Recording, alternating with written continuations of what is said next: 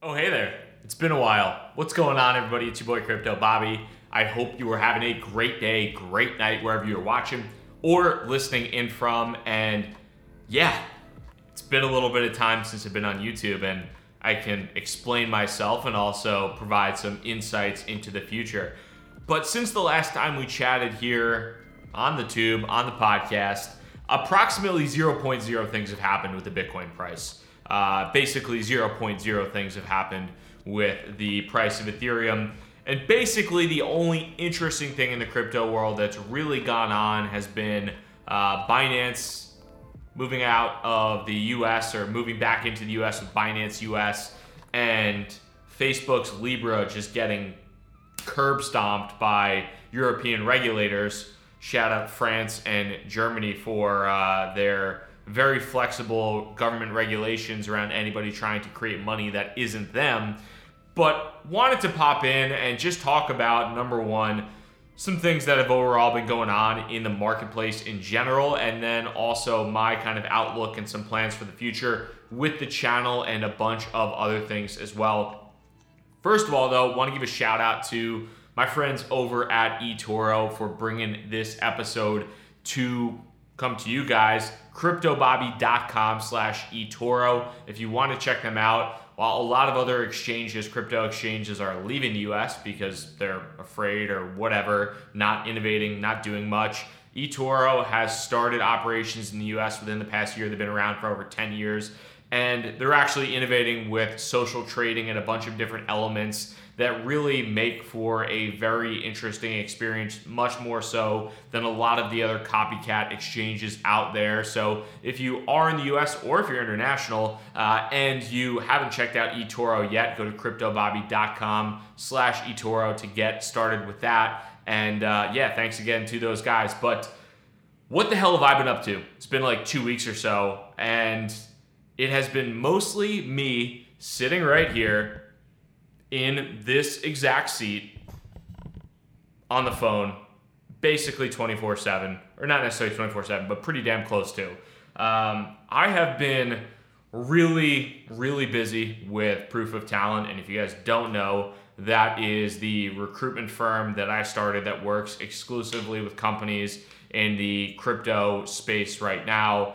And I left my full-time role at AirSwap like 3 months or so ago, and have been doing this full time.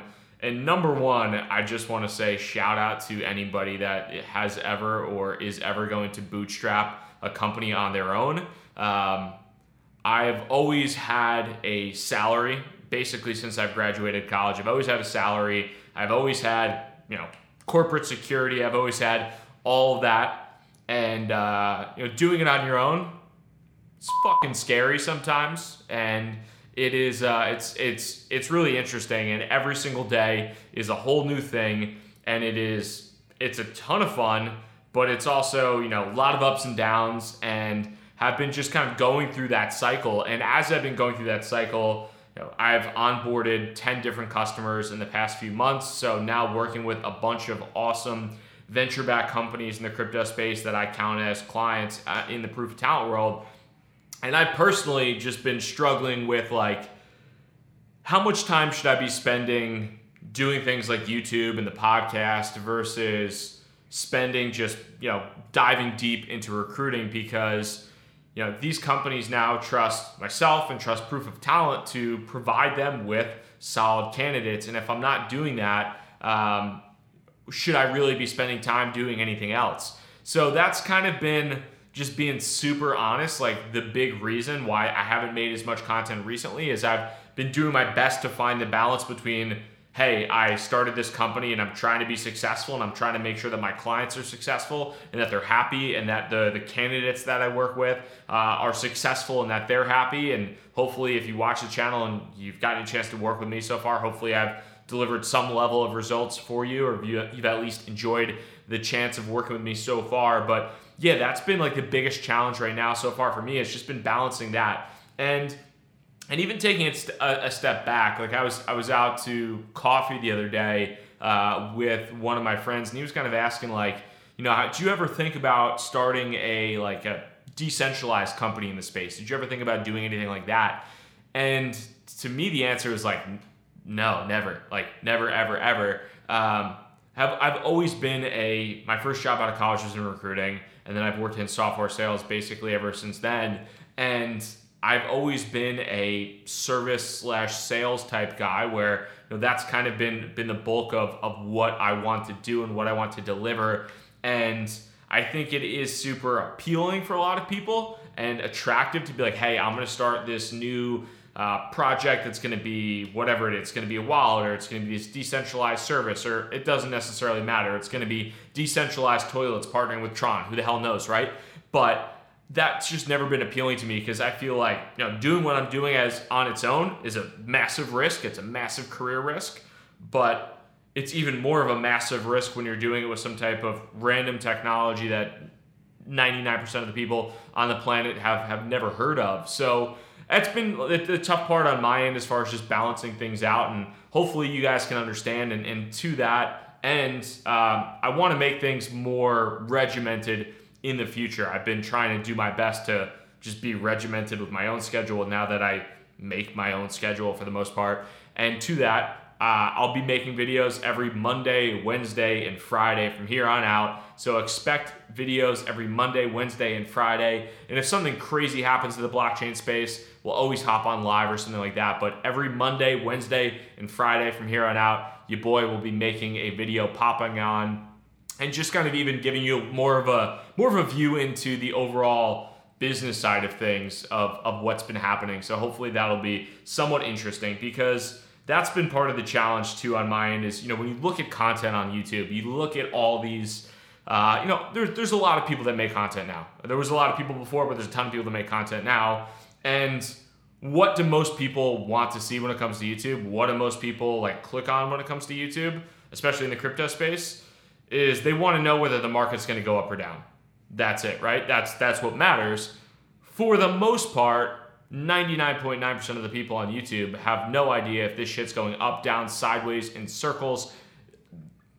Zero clue. Absolutely zero clue. So I don't want to sit on here, and most of all, for me, I have absolutely no clue whether things are going up, down, or sideways. So I'm not going to sit on here and be disingenuous with anybody and pretend like I do, and pretend like I have some type of ball that's going to fucking tell me which way it's going to go and which way things are going to move. So I try to always be true to myself and true to you guys, and hopefully that type of thing helps out just in the long run and is appealing for you guys. So that's kind of where my head's always been at, and especially as I've gone down this process of building a business that I really hope scales, and doing my best to make sure that I'm servicing the candidates that I work with and the clients that I work with to the best of my ability, while still balancing expectations that there are people that hopefully still want to see this type of content.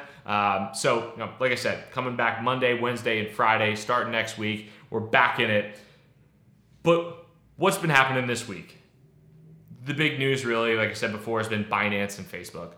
And I think when you look at Binance has always been interesting. And it's interesting how public perception can sway pretty quickly on people and how that can be a fleeting thing. I think public perception in many cases can really be determined heavily by token price. And BNB has gone down a little bit, and BNB, as most people would have assumed, BNB is not initially listed in Binance US. So I think some people gave some pushback to Binance around that. I think that it'll be interesting to watch how they really play things out, because traditionally they've been a little bit fast around.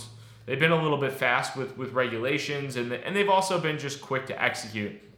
And some people who are more conservative when they look at certain aspects of regulation and things like that might look at that in a very negative light. But now you're seeing Binance really directly competing in the US with Coinbase, with Gemini, with Robinhood eventually, with things like eToro. So you're having this pretty concentrated regulatory battle of regulated exchanges now in the US. And CZ has always been one that's executed incredibly well.